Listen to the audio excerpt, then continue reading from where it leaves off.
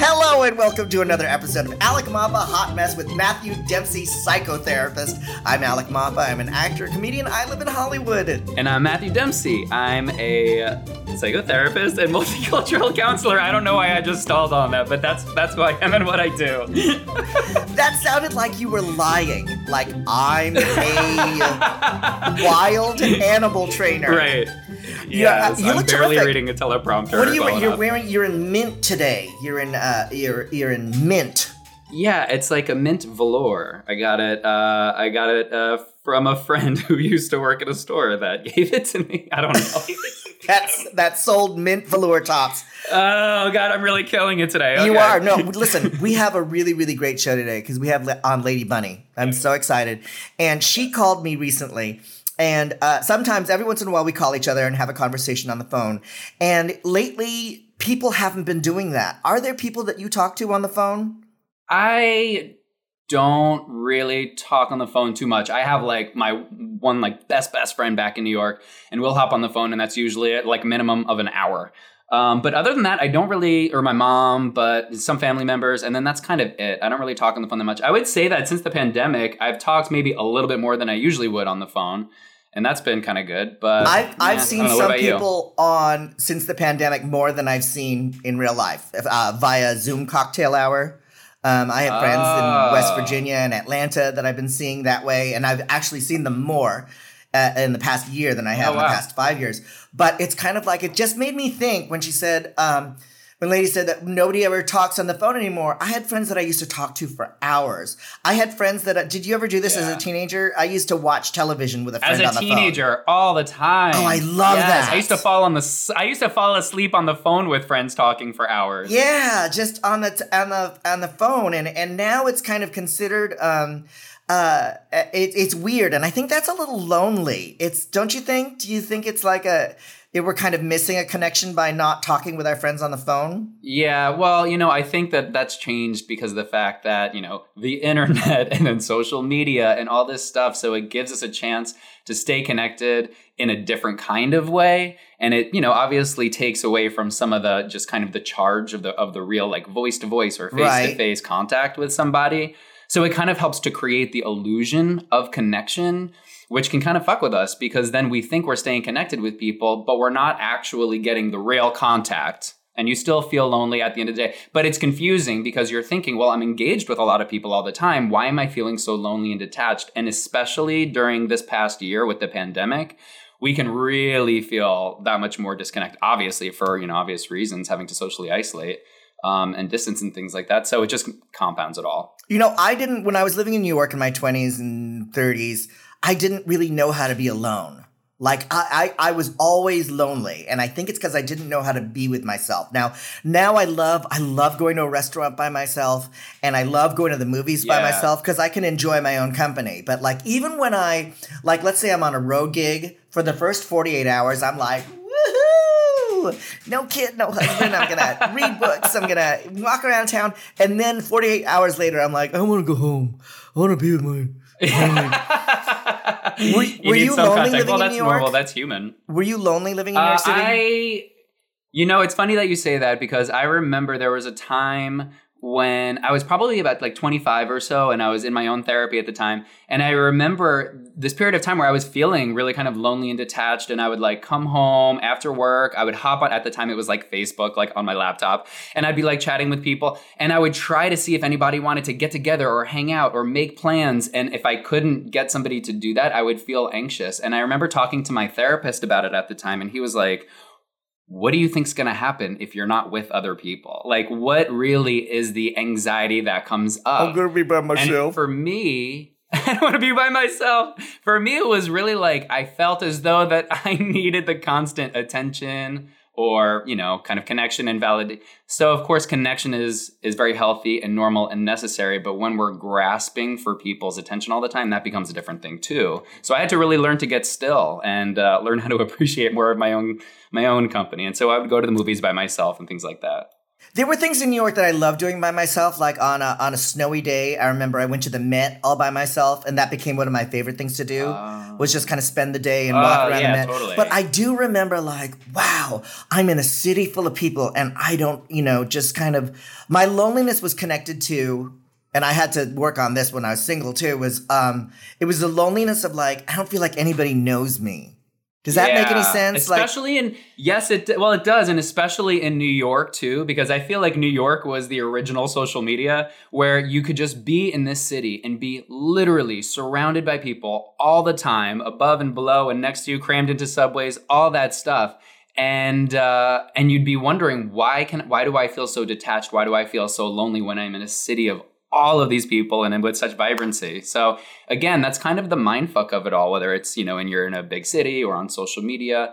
We have to make sure that we're finding real opportunities to connect in real ways with people, even if it is over, like a FaceTime or Zoom or something like that, but getting to connect in real ways, not just kind of like a genuine connection, voice on the other line, so that we have because I don't think like Facebook or any of that stuff is a real conversation. No, it's not. It's great. It is a connection. I feel like it's keeping tabs on people, and it's kind of like, I'm always debating whether or not to get rid of my Facebook page, and I'm not on it a lot anymore. And the people that I keep in touch are a lot of people on the East Coast that I guess kind of keep involved, but I don't post a lot on it anymore. I'm more on Instagram.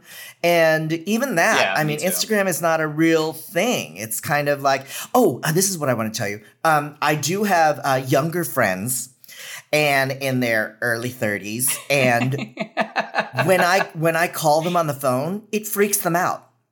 I hate when people, I've got friends who will FaceTime me out of nowhere and I feel like I'm getting assaulted. I hate FaceTime. FaceTime is bullshit. Unless I'm in full hair and makeup, I don't. I get freaked out with phone calls too, but I think that is that's not an issue for you, Alec, or anybody else that likes to cold call. I think that's more of an issue for those of us who get freaked out by it, because when have it should be okay to just you? Have I ever cold called you? No, I don't think so. I'm just saying, though, for any kind of call out of nowhere, that's an okay, normal thing to do. For those of us who get freaked out by somebody calling out of nowhere, that's more of our stuff of like, why does that feel like such an assault? Okay, so that's what I'm talking about. It's kind of like years ago, that wouldn't have been a big deal. Right. Yeah, that would be normal because that was the only option. Yeah, pre-smartphone, if somebody would have called you on the phone, what's up? What are you doing? Blah, blah, blah, blah, blah. And now it's kind of like when you it's like, the person who calls me regularly on the phone is my agent. And I always answer the phone and I go, what's wrong? Yeah, right, because it feels like, exactly, it's scary because it's like, what, is this an emergency? And also my dad is like 91, so whenever I get a call from my siblings, I'm like, okay, is he dead? What's happening? So I'm always kind of dreading it. But there are friends that I do talk to that I kind of enjoy talking to. No, absolutely. And you know what? I feel like we'd be remiss if we didn't acknowledge, when we're talking about disconnection and loneliness, if we didn't talk specifically about this time, because during like a pandemic, I'll be honest with you, I have been going through kind of my own waves, my own kind of mood of just kind of feeling down, not feeling 100% myself, not feeling like my best self, because it requires a lot of kind of emotional awareness and work to just kind of maintain a baseline. So it's like in that space, I don't feel that inspired to reach out to other people. And I think a lot of people are feeling that. And so that leaves all of us collectively not really making as much effort, feeling that much lonelier, feeling that much more detached. You don't want to call somebody up and go, I'm not feeling so great. Yeah, like, how you doing? Oh, kind of depressed again. Like, nobody really wants to have that conversation. But anyway, so it just kind of, I think, contributes to it. With my therapist every Monday. I mean, he's paid to listen to me say I'm like, bleh. But what were we saying earlier? Like, aim for okay, aim for, what was it? What was that? Yeah. Oh, we did have a thing. What was it? Okay is the new thriving. Okay is the new thriving. Okay is the new thriving. Right? So, like, let's hit our baseline. Yeah. I do kind of feel that at this point, when I know people who are getting vaccinated and everything, everybody's kind of champing at the bit. We just kind of want to get on with it, but it's still it's weird. We're in this weird gelatinous, not here or there time.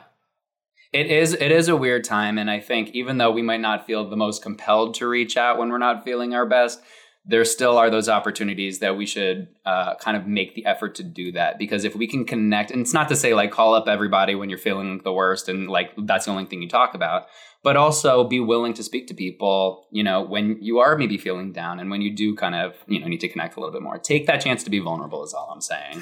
I'm not so bad. Well, today we're going to reach out and touch a dear, dear friend of ours. Lady Bunny is our guest today. If this is the first time you're listening to the Hot Mess Podcast, welcome. Download and subscribe. And when we come back, we'll have our guest, Lady Bunny. We've all seen the headlines in the news of how someone lost their life in an act of cold-blooded murder. And while it's sad and grabs your attention, most people go on with their day without giving it another thought. But have you ever stopped to think about the life of the person at the center of the news story? They were more than just a headline or a statistic. They were someone's loved one or friend. I'm Mike Morford, and my podcast, The Murder in My Family, dives into some of those stories to help listeners get to know the person who was lost and how their death affected those closest to them. Listen to The Murder in My Family everywhere you listen to podcasts. There are well over 100 episodes to binge on now. We are thrilled to talk to our guest today. She is an icon in the drag community, a comedian, nightclub DJ, actress, singer, songwriter, and talent promoter. She is also the co-host of the Ebony and Irony podcast with Monet Exchange, and she's a dear friend of mine. I can't wait to talk to her. Please welcome Lady Bunny. Yay! Applause. Yay. Hi, everyone. Hello. Welcome. Hi, Alec. Hi, Matt. Listen, Alec, I have a bone to pick with you. You said you can't wait to talk to me, and you didn't even return my call. So then you make me crazy, and then you get me on a podcast about being crazy with a psychotherapist. Yes, that was my plan all along. So you isolate me, you make it worse, and then you want to get me on, record me when I'm at my complete craziest and a literal psychotherapist. But I want to say, I've been listening in, and I've noticed a couple of unhealthy behaviors here, because we should not be thinking about not calling friends, because they are, because they may think that we're in a bad way. That's precisely when you should be checking in on people, not just to cheer you up, but to cheer them up. I mean, Alec, as you know, everyone in our line of work who does gigs involving audiences or dance floors, they've basically been unemployed since March, apart from online stuff. So they are not doing well. And, that's not even to mention the sickness or the many different conflicting information that we're hearing about everything from masks to vaccines. So this is a time when we really need each other. And I don't understand. So I don't understand why people say that a phone call freaks them out, because I've got even older friends who actually tried to say that phone calls should be scheduled. And I'm like, who do you think you are? You're an unemployed lesbian comedian. And, it's like, why are you so grand? I mean, you're not all that. For decades, I called and you picked up the phone. What is so hard about that? Because texting is very passive aggressive. It is very useful when you want to say, I'm lost, send me the address, or text me your email so I could do this.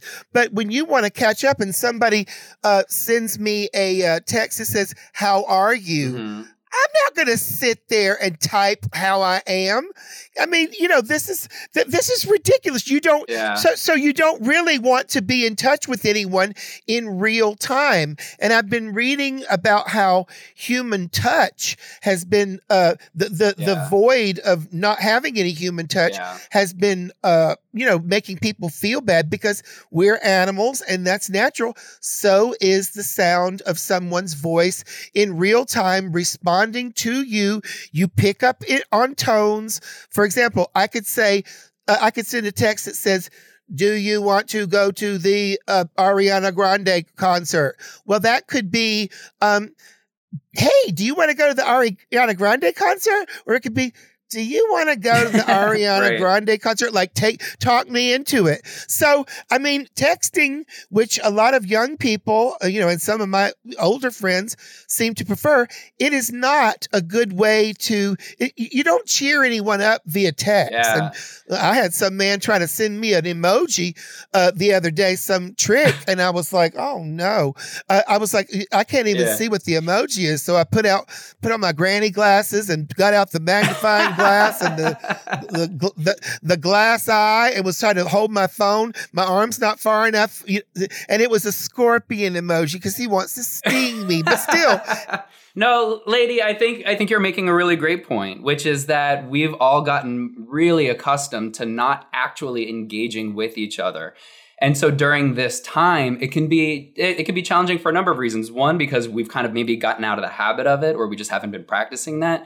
But also because, as I was kind of talking with Alec earlier, it's just like the emotionality of everything is even that much heavier for all of us. So it can kind of feel even more effortful to reach out or to be vulnerable. But I think the point that you're making is that it's really great to open up, to reach out, and to open up yourself. But also conversely, it's great to check in on other people, not just because it's, the right thing to do or a nice thing to do, but it also serves us that whenever we're acting from a place of service, meaning we're reaching out or we're doing something, in the interest of somebody else, that also fills up our own cup too. So it's a win-win, and it's a way for all of us to practice these new ways. I have something to add to that. It kind of helps, like I have in my social circle, friends that I can call where I don't have to pretend that everything's okay. And I think everybody, if you don't have that, if all of your relationships are on a kind of a superficial level, I'm only going to talk to you when things are fabulous, then that's gonna be trouble for you in terms of engaging when things aren't going so well. I mean, I'm reluctant to talk when things aren't going so well, but luckily I do have friends that I can call when things aren't going well and I don't have to pretend. Yeah. Right. And I mean, you don't have to pretend with your mama. I mean, your mama needs to hear with you because hear from you because she's not on several different social media platforms. Neither are the older, relatives in your life. And, the thing that you mentioned, Alec, about, I keep tabs with people on social media. I don't think that if that's an effective way to keep tabs on people because everyone on social media is fronting all the time, taking pictures of the fancy meal they had in a restaurant, not the hot dog they boiled last night. I mean, it's like we're all trying to, take a picture when we're in a new dress or wig to make us look like we have a sumptuous wardrobe. And meanwhile, most of the time we're running around with darn socks and jeans with the holes in the knee. So the whole thing of social media is it's a version. Is fronting. Yeah. It's a version of yourself. It's making it look. So having said that, Bunny, how are you engaging with people? I mean, besides calling me and me not returning your phone call. I mean, this is why this whole thing is taking place now. We're having the conversation that we should have had last week when I didn't return your phone call. Are there people that you can engage with in your life that way? Oh, there's many people like that. And, I will say that it is very disconcerting to see younger people miss my call and then post on social media that Lady Bunny just called. I mean, This is really sad because it's like, in other words, you don't care what I had to say. You want a public record that I called you on social media. I mean, we can't do everything that we do for likes. I mean, this is the trap of social media. And I'll tell you another trap of it is that, I'm seeing, when you are alone and no one picks up the phone, I live alone. I'm not in a pod with a boyfriend or whatever, just a few roaches and mice, and which is great because they clean up after each other. But so I will spend more time on social media, and of course, as a fairly sane person who's in therapy pointed out to me, I don't go on social media because it puts my agenda in front of me, even if it's not my agenda. So you're like, I got to forward this petition, or I got to share this funny post, or whatever. It's a complete distraction over what we really need to be doing, which is trying to crawl back out of this or come out of it with a project that we've spent time on. I mean, it's also you meet combative people, because there's all different kinds of of people in your life when you work in clubs. And I'm sorry, but both the right, which thinks that Trump won the election, and the left, which thinks that Vladimir Putin is the major obstacle to this country because they watch Rachel Maddow, they're both full of conspiracy theories. So even going on social media when you do not have people to call can drive you out of your mind and put you in combat mode because you're seeing so much crap. Yeah, I agree with that too. And I've kind of noticed for myself that, especially kind of a lot of stuff politically can kind of stir my shit up. But all the stuff on social media, there are times that I can feel myself getting really upset or judgmental about things too. And when that happens and I check in with myself, it kind of comes back to a little of what Alec and I were talking about at the top of the show, which is just kind of my own, shit that's getting stirred up and my own feeling of disconnect and my own fears and my own loneliness and stuff like that. And so when that happens, then I see, is there a way that I can at least try to reach out and connect? But really just kind of having an honest conversation with myself about that emotional tenderness and vulnerability. Is there anything like that for you that you notice, when you're kind of getting worked up about some of the other stuff? Like, how have you been feeling? Well, I feel frustrated because people who I've grown up with who were on the cutting edge of everything from art to music to fashion to gender to whatever, they are totally full of crap. And it's not just the right and Trump supporters and QAnon. I mean, there's, Bette Midler was tweeting the other day about how Mitch McConnell, how did he win Kentucky with an 18% approval rating? And she said he effing cheated. Well, she's doing what Trump was doing. She's disputing with no evidence the election results. And then she came out and said something about, was it not payback that Texas had this deep freeze? Michael Moore got in hot water, and I respect Michael Moore. I respect his politics a lot more than I respect Bette Midler's politics. But he got heat for saying that Texas doesn't want the vaccine. So it's like this whole delving into right versus left rather than focusing on principles like higher minimum wage, getting a stimulus check out there. So I just see people lost in this partisan, vendetta politics, and that doesn't serve anyone. So it's very, very frustrating to me to feel, to see all the people who there's like 3 or 4 good people who I can even talk to who aren't just in like I'm defending my camp, kind of politics. Right. Because I feel like, you've pointed that out, the social media and the media in general, it's no longer a conversation. I was saying earlier that Facebook, that's not a real conversation. Instagram is not a real conversation. Conversation is face-to-face where you see your words landing on somebody. You're seeing facial expressions. You're reading the room.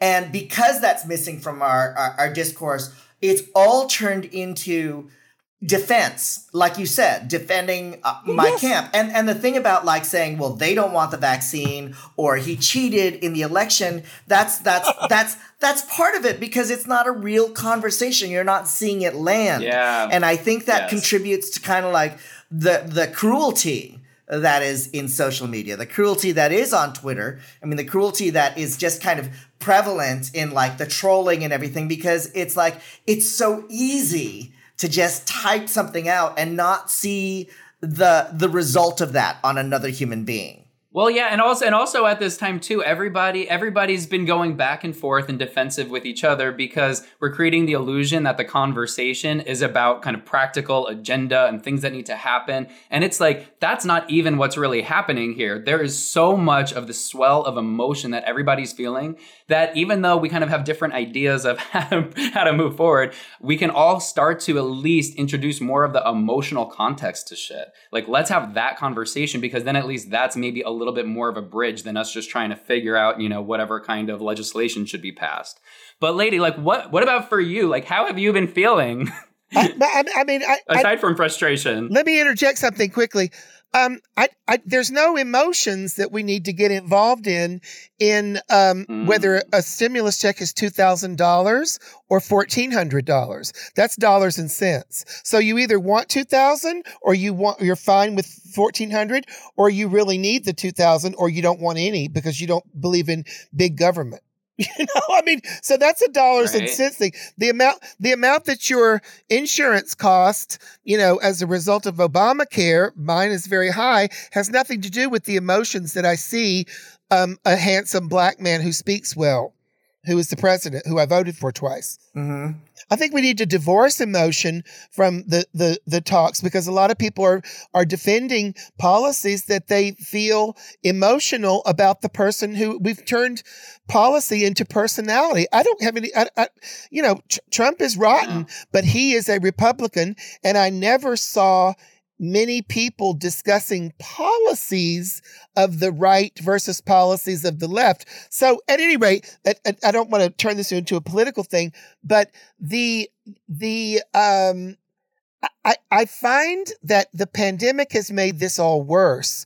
For all the talk of the Pulse shooting being, obviously it was devastating, but there was a lot of talk about, queer safe spaces biting the dust.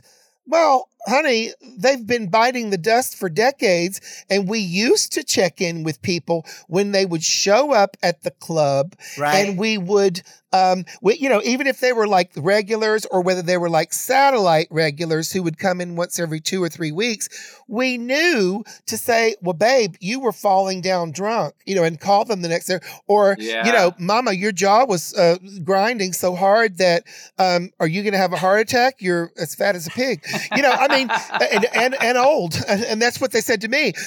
So, you know what I mean? It's like there's a tremendous sense of loss that we have. And I literally sat here, and I don't think this was pitiful, although I felt a little pitiful at the time.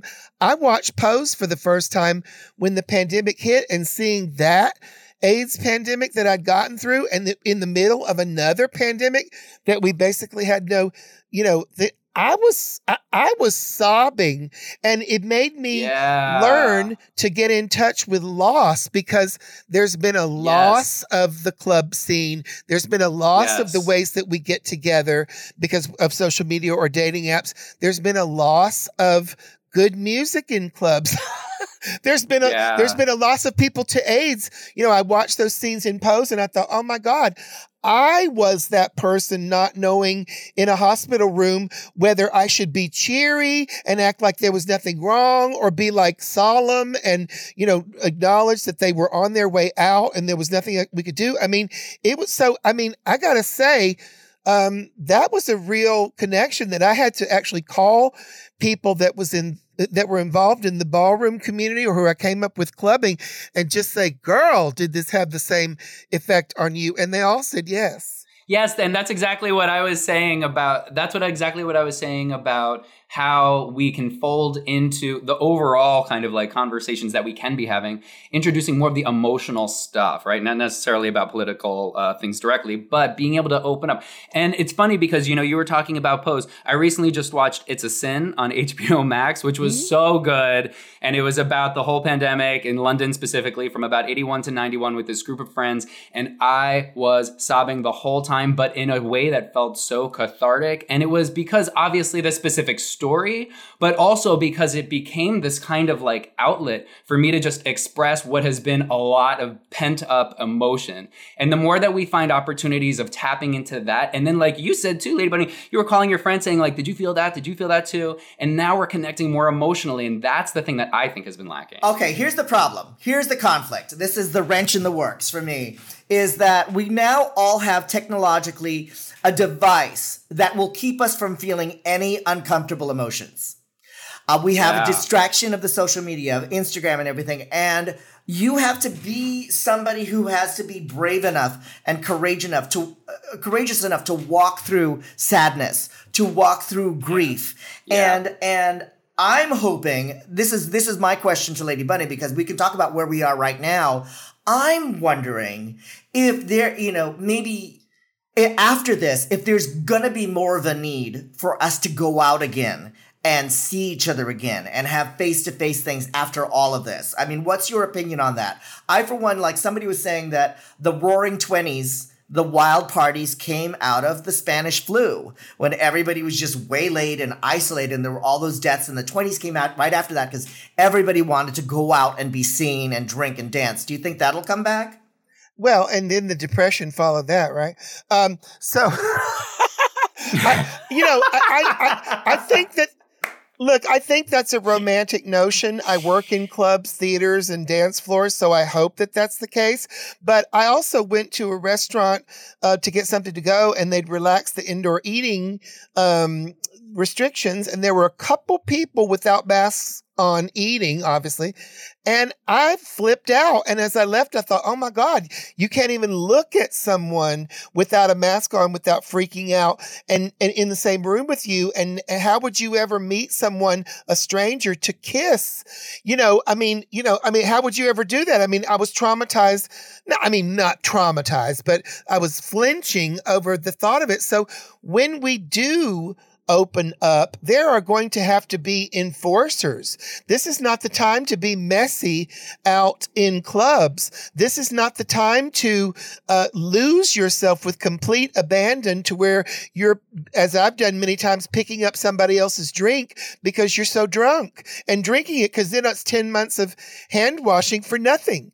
And, there's not going to be tipping the bartender. There's not going to be putting a mic to your mouth and saying, hi, I'm Bunny. What's your name? And sticking it in an audience member's name because you're not going to be near the audience and the mic is going to come back to your mouth, possibly with COVID. I mean, I hope it won't be a bad case if you get it because you've been vaccinated, but everything is going to change, not just the capacity, but, I videotaped a DJ set and like someone got me to play their request and they had two go-go dancers. And this is a club that wasn't even open. I was, DJing in the basement and they had two dancers, sometimes with masks, sometimes not. And sometimes putting their lips, close to each other. And I was like, how could you send this message that your employees don't even know what COVID safety measures are when you're trying to get the right to reopen? So it's going to be a completely different game. I don't want to be a downer. I would love to see it not be a different game, but this is just not the time and as to do what I did, to be blasted on booze, and which is of course how clubs stay open, and to be such a mess on, something else that you don't know who you're going home with or what you did or, or whether your inhibitions are so, thrown to the wind that you're going to jeopardize. Like I say, we put, please, the Lysol's $1,000. This has been an investment alone in the Lysol alone. Yeah. Lady Bunny, I don't disagree with that, actually. I do think that there's going to be a real need to just be really mindful. And it's going to be hard because people are just itching to get out there. But to really make sure that we're being mindful to kind of practice all the safety measures as we're easing back into it.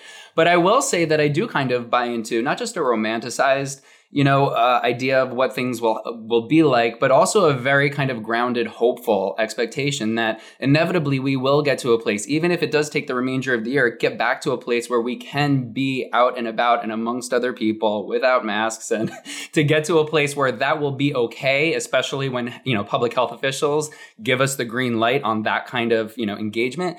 And when we do, what I think actually is, and the thing that I'm really mindful is, humans really have a very kind of short-term memory a lot of times. And even though this has been, a good year and a half, almost 2 years, inevitably, of having to be so isolated and the trauma that's come from this, I think we're going to be very eager to get out, very eager to connect. And I do think that it not only will kind of revitalize the way that, not just kind of, the club going and bar going, restaurant going experiences, but just how we socialize. And I also kind of, maybe this is a bit more of the romantic part, that other people are going to start to find newer ways of connecting with each other kind of through this whole experience in ways that can actually be a little bit more genuine. It took me back to my club time in New York City, and everything was a fire trap. Boy Bar had a basement where we were all jammed together and dancing. I used to go to Crowbar and Wonder Bar that had like a dance floor the size of a postage stamp. And the reason I went was because it did turn into a group hump. Like you would just go into the dance floor and it was so packed together with people. I don't know if it'll ever go back to that, but it's like it has to evolve. Nightlife in order for it to go on. Yes. And I think there will be a need, but it won't be the same. It will evolve into something else. Or like the Cock. Do you remember the Cock? Of course. There will be yes. I mean, they weren't too concerned about safety there. I mean, I was. I mean, they weren't. But I think it's great to be hopeful and know that this will one day end. But I also think that we need to be prepared for it. I would rather be pleasantly surprised by us coming together sooner rather than later. But we also have to be aware that, people who work in my line of work are going to be crawling out of a financial hole for years. Years. So other people are not going to have money to go out. And listen, if there's a way to make it happen, I'd love to see it. But with Broadway at already having so many actors, dancers, musicians, how are they going to space out the audience when the tickets are already $400? How? They can now have a third of the people. I mean, what's that going to make the ticket price? I know. But here's my take on it, Bunny. The kind of I downloaded your Christmas special during the holidays when I was very blue, and it really, really cheered me up because I think the best review I read of yours was from the New York Times. I've never heard an audience squeal with delight and groan with disgust at the same time, and. That's your brand. And I think that regardless of the circumstance, people are going to need to be entertained. And you're a one-of-a-kind performer. Was that a New York Times? A need for you. Was that the New York Times review or was that the Yelp review from my escort ad? No. Squealed with delight and groaned. It was the New York Times. It was the New York Times review. Squeal with delight while simultaneously groaning with disgust. That's what my mother said when she gave birth to me. I saw you at Casita del Campo when you were singing an Adele song and it was being sung by the gerbil in your asshole. And you literally held the mic up to your ass. And there was a Chipmunk Adele song happening. Hello? It was Hello. Oh my God, that's amazing. And we were screaming, crying. And I, for one, I'm going to need to see things like that in person. Yeah. And I hope it comes back. That's the good news. The one-woman shows are so much cheaper to produce on Broadway than the one with all those pesky actors and dancers. So I'm waiting for my big break. Here you go. Live on Broadway. Well, this has been an incredible conversation with you, Bun Bun. I mean, I'm sorry that I didn't call you back. It has been a tumultuous week for me. But we usually have a hot message at the end of our podcast, letting people know with everything that's going on right now and the loneliness and isolation. Do you have a message for the people out there who are experiencing that? Yes. Reach out to people that you love because they may be missing people and need cheering up too. Yeah. Do it.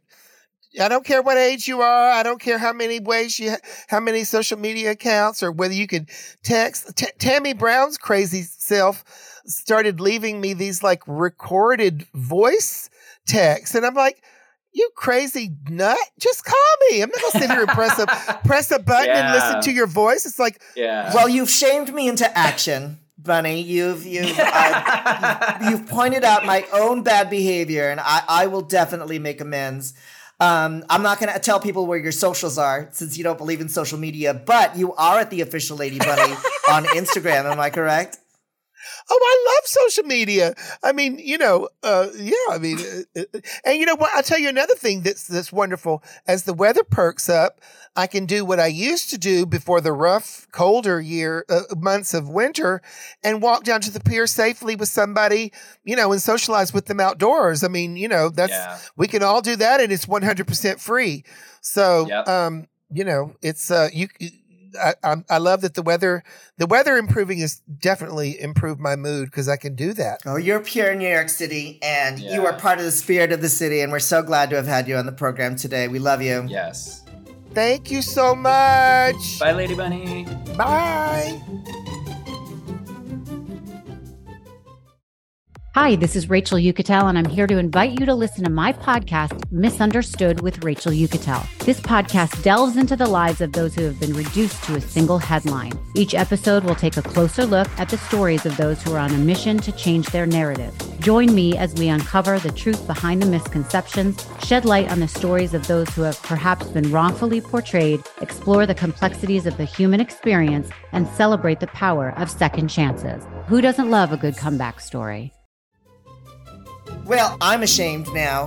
Now I want to call people and be vulnerable and sad and real. To be fair and to make the distinction, Lady Bunny was just talking about your behavior, not you. So she wasn't shaming you. She was holding you accountable. My behavior. So still, my personal Yes. affirmation is still, I'm not so bad. Matthew, Yes. what is your hot message for the day? I think maybe my hot message is, when we're feeling down or we're not feeling our best, it makes sense. We need some time alone to take care of ourselves, but also find some opportunity to kind of maybe push a little bit beyond some of that discomfort, reach out, check in on people. Again, that's something that could be helpful for other people, but it really is also helpful for us too. It just kind of helps fill our cup up a bit more and reminds us that even if we're not feeling our best, that we still deserve to connect to other people. Right. I just also feel like sadness and grief, you can't postpone it. I mean, you're going to have to feel it at some point. So it's kind of like it has a way of creeping into everything. So I think that, like you said, I'm piggybacking because you're big. And that sadness is necessary. We have to go through sadness and grief. It's just part of the price of admission. And it's not a bad thing. It could, because on the other side of that is a lot of healing and a lot of balance, et cetera, and so forth. Where can we find you on your socials, big boy? At MJ Dempsey Psych for Instagram and Twitter, Matthew J. Dempsey Psychotherapy on Facebook. You can find me at Alec Mop on Facebook, Twitter, and Instagram. You can find us both at Stage 29 Podcasts on Twitter and the Instagram. Write us, ask us questions, let us know what you're going through, and don't forget to download and subscribe. You know what? We're going to have more hot mess fun. We'll see you then. That's right. Bye, everybody. This podcast has been produced by Stage 29 Productions for entertainment purposes only. The contents of this podcast does not constitute medical or professional advice, do not reflect the opinions of this company, any of its parent companies, affiliates, subsidiaries, promotional sponsors, or advertising agencies. The views expressed by the hosts and guests are their own, and their appearance on the program does not imply an endorsement of them or any entity they represent. For more information, please go to stage29.tv.